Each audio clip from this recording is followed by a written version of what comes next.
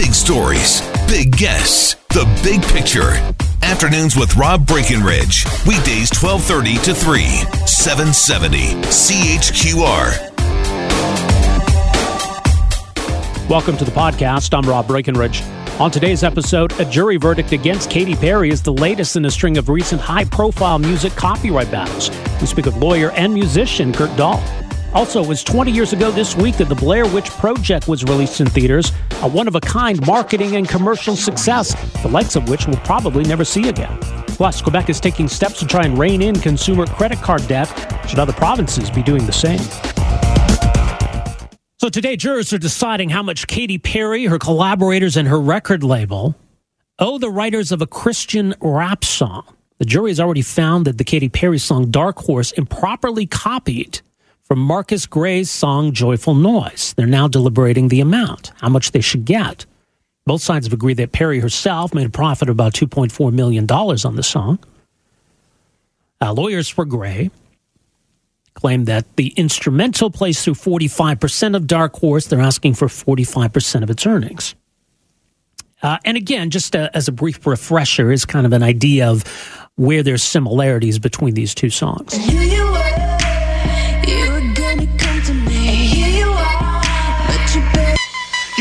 Been a Christian quite a few years. Victory in faith, but I failed in my fears. Okay, so not exactly the same song. Clearly some similarities. And look, there have been a lot of these cases, it seems, as of late. Of course, there's an ongoing battle, one that's going to be heard yet again later this year over Stairway to Heaven.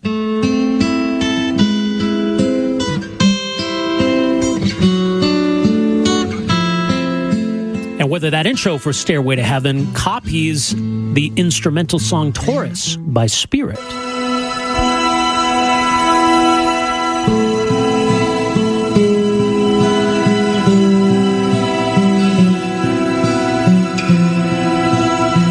Right? And I mean, I don't know. If you just heard that, you might think, oh, Stairway to Heaven's playing. Turn it up.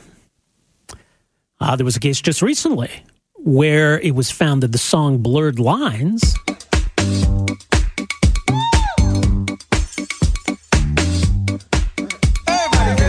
that song had copied from the Marvin Gaye song, Got to Give It Up.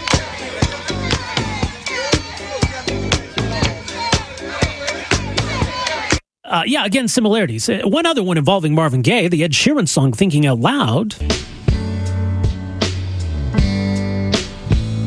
has been accused of sounding too much like Let's Get It On. Look, I mean, and so these things are inherently subjective. Songs are going to sound similar to other songs. People are going to be influenced by musicians. Got an email from someone who says, Rob, I'm an amateur singer-songwriter. My point is that musicians are sponges. We listen and likely unconsciously assimilate all the bits we hear and like. And at the same time, if you've created something, you have a right to protect that. It's yours. And someone can't just come in and steal it or steal elements of it.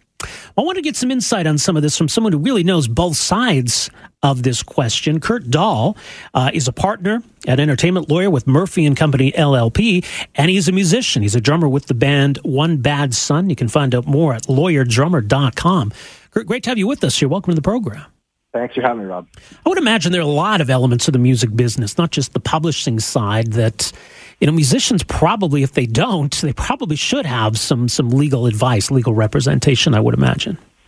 Yeah, and especially when it comes to these sort of issues with plagiarism, it seems like these cases, more and more of them keep popping up, and, pleading ignorance is not going to get you off the case, right?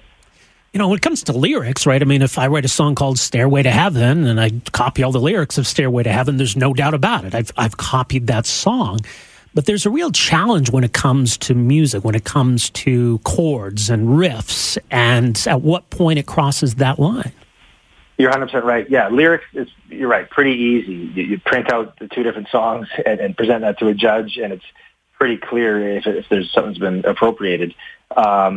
But music, yeah, I mean, if you look at the Stairway and the Taurus case, I mean, definite similarities, but then there's differences, right? And at the end of the day, I mean, both sides end up hiring an expensive musicologist, which is a music expert that dissects the songs in a very scientific way.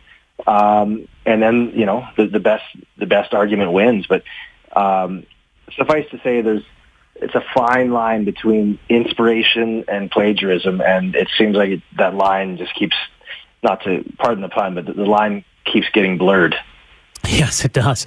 It's interesting, too, because there are people with, I think, unique kind of insight into this, and both sides presented those kinds of arguments during this trial. It does seem odd to me that we leave the ultimate decision to a jury, to people who are ultimately kind of laymen's on this. I mean, juries have an important role in our legal system, but it almost seems like maybe in these kinds of cases, you need, I don't know, some kind of an independent panel of musicologists. Is that even doable in our legal system? That's a great point, because at the end of the day, you're right.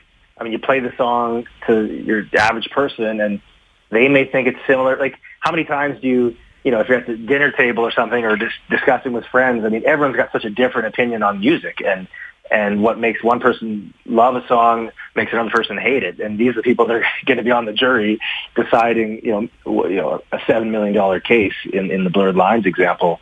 You're right. I mean, maybe there could be some sort of panel that is put together.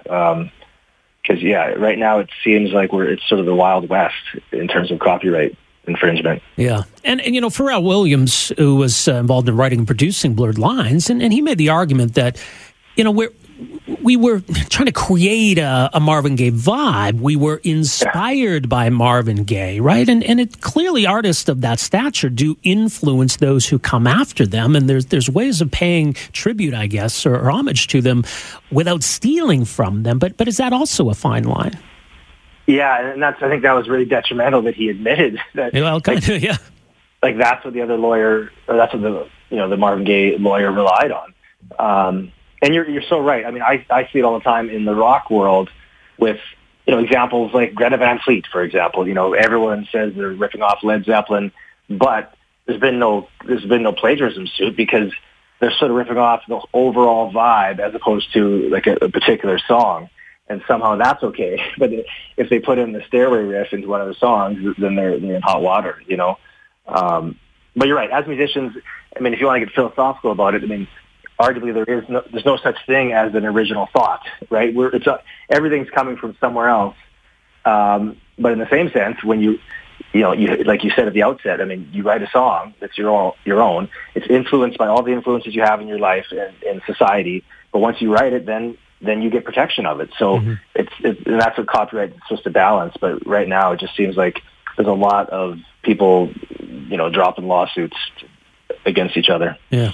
Well, it's funny. I just saw the movie recently yesterday. The guy wakes up in a world where the Beatles don't exist. And there's kind of an inside joke in the movie where Oasis, the band Oasis, also doesn't exist, in that I guess that they were so heavily influenced by the Beatles. If the Beatles didn't exist, they wouldn't exist, right? And that's, it's another example of this, where clearly the Beatles inspired a whole bunch of different musical acts and even, generations later. But at the same time, look, what they created, their songs, those are their songs, right? Yeah. And I guess people have sort of been, lifted from others for a long time, right? I mean, if you go back, like Led Zeppelin took from all the blues musicians, and Bob Dylan took from Woody Guthrie, and the Stones admit to taking from all the blues guys. It's sort of, that was the whole first wave of rock, is ripped off from the blues. I think we just hear about it more now, and maybe there's more cases going to court because it's easier to sort of, I mean, just from a technology standpoint, to lift from other songs. And with that Katy Perry song, it sounds like that sort of, whatever that riff thing is, that they just slowed it down. So from a technological standpoint, maybe it's just easier to sort of steal things, but you're right. It's been happening for as long as music has been around. And the question is copyright able to adapt? Is it the right way to, should we be able to copyright things? I mean, obviously, if we couldn't, then how would the whole music industry work? Right. There's a big issue with that for a long time with hip hop music, and I think the Beastie Boys album, Paul's Boutique, was kind of the epoch of that, where this was right before all the rules changed and samples had to be cleared and credit had to be given. I mean, you couldn't make that Beastie Boys record today. And for a long time, a lot of that music couldn't be put online or put on streaming services because of those issues. So, I mean, the music industry has been dealing with these issues in a lot of different ways for a very long time. Yeah, and that's a great point. I mean, Paul's Boutique, like, what a great album. And you're right; they couldn't have afforded to make it today because with all the samples and the clearances. But for the artist himself, how important is it to protect what's yours, even if others might disagree as to whether you have a case? I mean, you got to fight for what's yours, don't you? Well, yeah. I mean, that's the thing. I acknowledge that we have influences as a band and blah blah. But if someone then stole our number one song and tried to claim it as their own, then of course I'd say, hey, we got to protect this. So I think you work hard as a musician, and it's one of the most difficult careers out there. So when you have success, yeah, I mean, that's how you make a living, right? Is protecting your copyrights. One thing, too, I found odd about the Katy Perry case is that it indicted everybody because Katy Perry wrote the lyrics for that song. No one's suggesting that the lyrics were stolen. But because she was basically a party to it all, that she's on the hook as well, including the people that did the music. I found that kind of odd. Yeah, and perhaps even bigger is like it's her name in all the articles, getting all the press that she stole. Yeah. But you're right, like her contribution to the song was totally original. My guess is whoever the producer was that brought in that stolen riff is probably not going to get any more songs with Katy Perry. Well, I guess that's just it. I mean, a lot of big artists these days, some do write their own songs, but for others, it's, go find me a song. And, well, here's the song, and we found this new up-and-coming songwriter, and this sounds like a real hit. I guess maybe don't take his word for it, is what this suggests. You're right. I think these days, just with more and more of these claims, I think artists are going to have to be a lot more careful, right, in terms of where your song's coming from. Yeah, it's quite fascinating. All right, much more at lawyerdrummer.com. Kurt, appreciate your input on this. Thanks so much for making some time for us here today. It's an honor. Thank you. All right, take care. That is Kurt Dahl. He's an entertainment lawyer, partner with Murphy & Company, LLP, and a drummer by night. Drummer for the band One Bad Son. But coming at it from a lawyer's perspective, coming at it from a musician's perspective. And I guess these days, and if you could be both, at least you got those bases covered.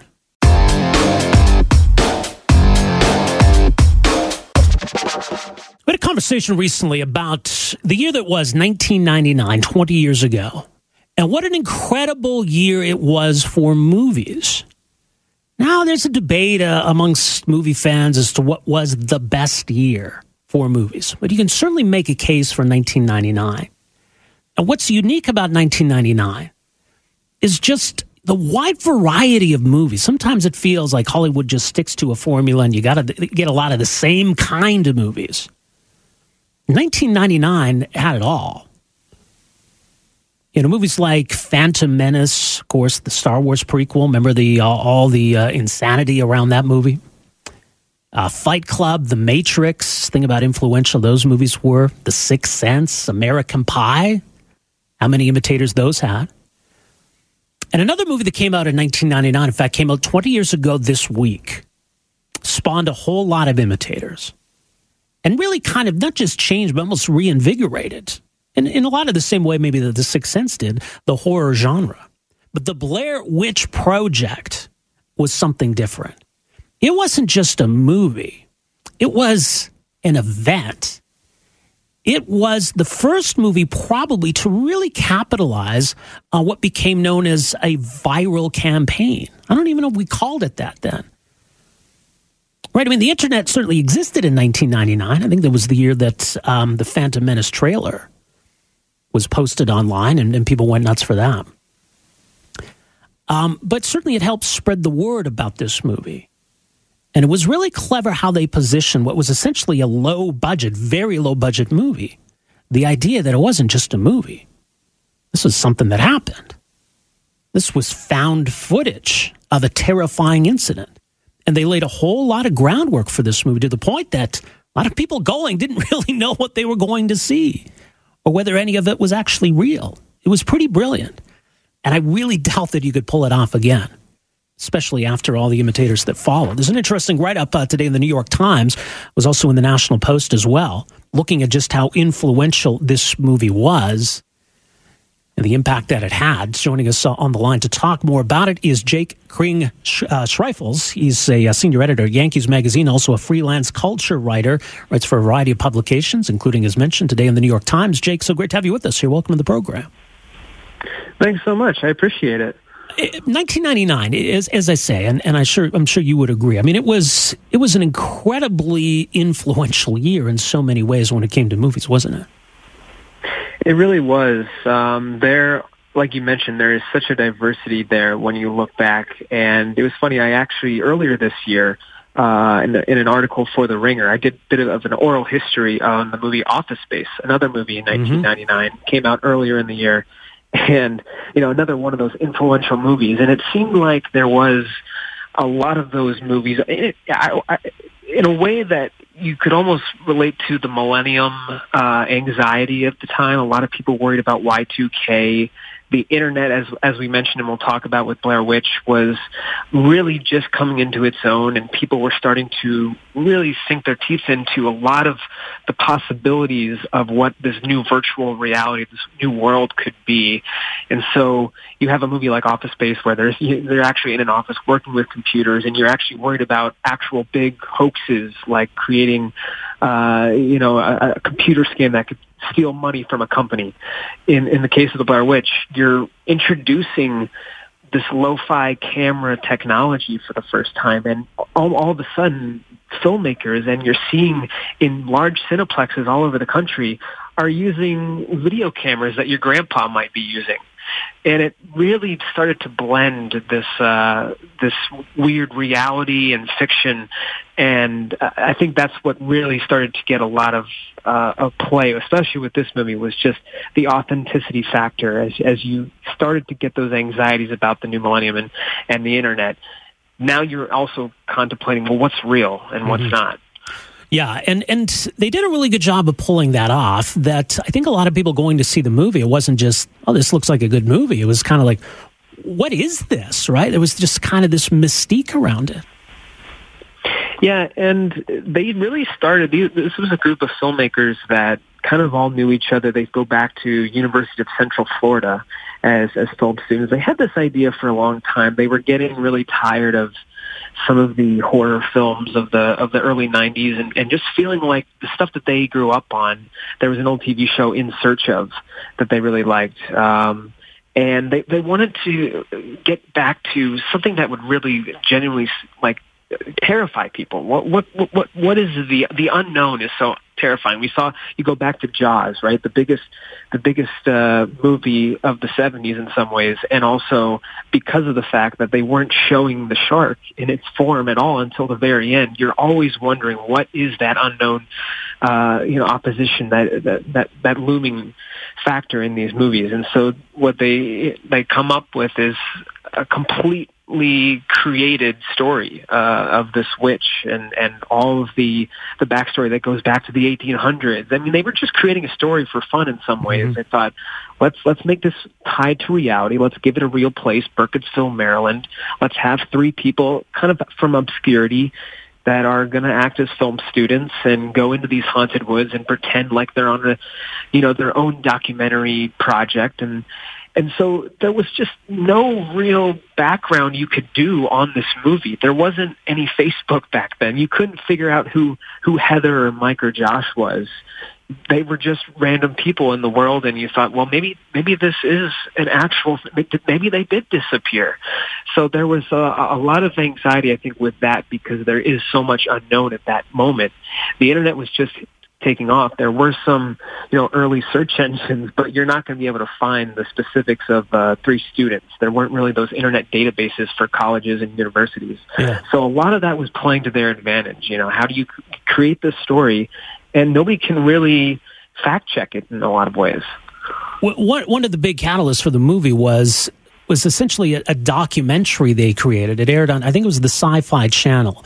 that was about, as you say, establishing this backstory that there was something suspicious that happened so many years ago in this one part of the United States, and people still say it wasn't obvious that it was necessarily connected to the movie, but it was trying to create, right as you say, this sort of backdrop where people wondered how much of it was true. Yeah, the funny thing about that, too, is they had not really planned for what would eventually become the Blair Witch Project to be the actual movie. They were thinking they were going to create more of a backstory, and they would intersperse some of what we see in the Blair Witch Project throughout their movie. But a lot of it they were going to rely on was archival footage. And as they got further and further into the project, they realized all the riveting stuff was actually the kids in the woods. So what they did was they took all of their archival footage that they had planned to put into their original movie, and they created this entirely separate documentary. And so it worked as this beautiful teaser for the week ahead when the movie would come out in the theaters. And it was just billed as, this is The Curse of the Blair Witch, a documentary about this long time running legend about a serial killer, and so you see there's even more hype now because you're not even sure if you're watching on the Sci-Fi Channel if this is real or not. They made it very intentional to say, we're not going to say if this is real.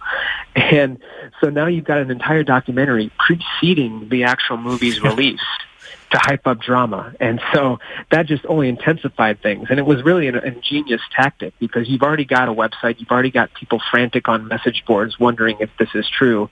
And then you add a documentary that people can't even verify. And now you're starting to think, well, wait a second, is this actually a real thing? And I don't know if it was a part of the documentary, but they did like missing posters, didn't they? Like it made it look like this was a real missing persons case almost.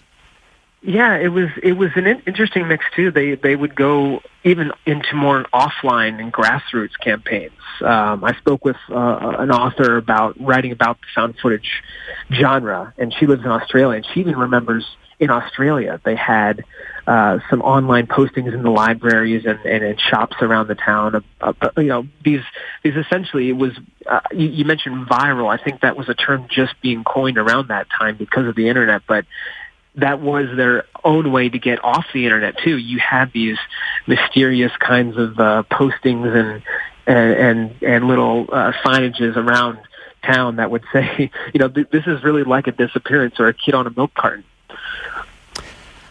Now, it was, I guess you could call this guerrilla marketing. It was certainly brilliant, but at the same time, I think, to some, it was a hoax. It was misleading, that it was about tricking people into going to see this movie. I mean, how does history judge it, do you think? How should we judge it? I think it really should be judged on the fact that they took advantage of an incredible time in terms of technology, and they capitalized it. I think it's really hard in hindsight now to watch this movie and feel utterly terrified the way that people did when they first saw it. Yeah. It's so hard in some of these movies to have the lifespan that they do. I think a lot of people now will put it down and say that it wasn't that influential or it didn't have the same bite that a lot of other horror movies that have been influential in years later, have had. But I think for what they did was they really provided the template for being able to kind of capture a moment and really seize the moment there and really take advantage of the opportunities of online marketing and people's worries or fears about the internet itself and how it could, but there could be this entire new world that nobody really understood or knew. And so that really should be its legacy, was just really being able to find on a moment and capture it and take advantage of it. Because, again, 20 years later, this would never work. This just wouldn't. People don't go to the movie theaters wondering if something is fake or real. They know well in advance, sometimes years in advance. When a movie goes into a production, right away. So these guys had the advantage of being in the dark for a long time. And so, the idea that you could come up with something like this today, and you've seen they've done a couple sequels. They had a Blair Witch Legacy movie back in 2016 that did not do very well financially at all, and it's just really hard to really recapture some of that essence. Yeah. So you can kind of see that in the way that it's been portrayed in the last few years. But you do still see, and there's that legacy, I think, in two parts. Certainly there were the movies that came after that tried to incorporate, the idea of found footage or the handheld camera for scary effects. And, just that legacy of viral marketing that, people were trying to one-up that movie. What's the next way of getting buzz about your movie, getting people talking about your movie? And I think it had those two influences, didn't it? Yeah, and I think the biggest one that I mentioned in the article is Paranormal Activity, which came out in 2009. And I spoke with Oren Peli about that, the director, and he's now produced all of the subsequent sequels in that franchise. I believe there's actually another one coming out next year, they announced just recently. So it's still got a life. But, a lot of these movies, you have to find a way to be authentic with it still. There has to be a reason, I think, for people to get excited about the found footage genre. And so a couple of these movies did really capture that. Oren Peli, he was making sure that he had a surveillance camera, and that was the reason that this couple in this haunted mansion wanted to figure out a way to, find this demon that was torturing them. And so you don't use the footage, the shaky footage, you use just a camera that's set up in their bedroom. And so there was different ways that they went about, that filmmakers have gone about that. And the same way in the online marketing, like you're talking about, they used a really great campaign to promote movie using college towns and getting people to petition Paramount Studios to play it all over in their town so that it could come. And it really built buzz over about 2 years since it premiered at Sundance. And, movies like that can just gradually get people interested and then have their own word-of-mouth campaigns, I think have been really successful. And you see it somewhat today. I also spoke with a filmmaker, Anis Giganti, who did a movie called Searching last year with John Cho. And that movie entirely takes place through the prism of a computer and a phone screen, Mm-hmm. And the way they did that was they got a lot of people to come to early screenings. They would take selfies on their phone, which is very, apropos for the movie itself. And they would use that in their actual marketing campaigns. So you're seeing other people after screenings getting very excited and using selfies as a way to promote their own film. So it's always about being creative, being on the cutting edge of what can we do to get people to the theater. Obviously, there are so many streaming devices today. People just want to stay at home. They have the option to and really not miss a lot. You have to get people to the theater, and so how are you going to do that? You have to drum up an idea that if you're not going to the movie theater, if you're not taking part in this cultural conversation, you're really missing out on something exciting. And that was what Blair Witch did, obviously, in 1999, and it's what a few movies have been able to do in the last 2 decades. Yeah, it certainly feels like lightning in a bottle, that's for sure. Jake, your piece is up. It's at nytimes.com. Also, as mentioned, carried in the National Post here in Canada, nationalpost.com. Jake, thanks so much for joining us here today. Appreciate the conversation. Thank you so much. I appreciate it, too. All right, there you go. That's Jake Kring-Schreifels. He's a senior editor at Yankees Magazine, but a freelance culture writer for a variety of publications, including, as he mentioned, The Ringer, piece today in the New York Times. I mean, this puts it in perspective. The Blair Witch Project had a budget of $60,000.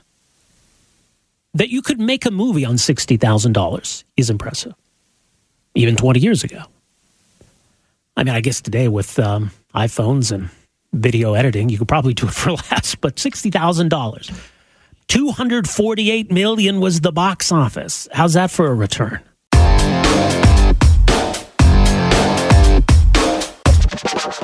Well, credit cards can be a useful tool, especially in this day and age. People are doing a lot of e-commerce. When it comes to booking hotels, flights, rental cars, all of these kinds of things. There are a lot of reasons why you might want to have a credit card, but it can be easy to get yourself into trouble. Ideally, whatever you're buying on your credit card, you're paying off.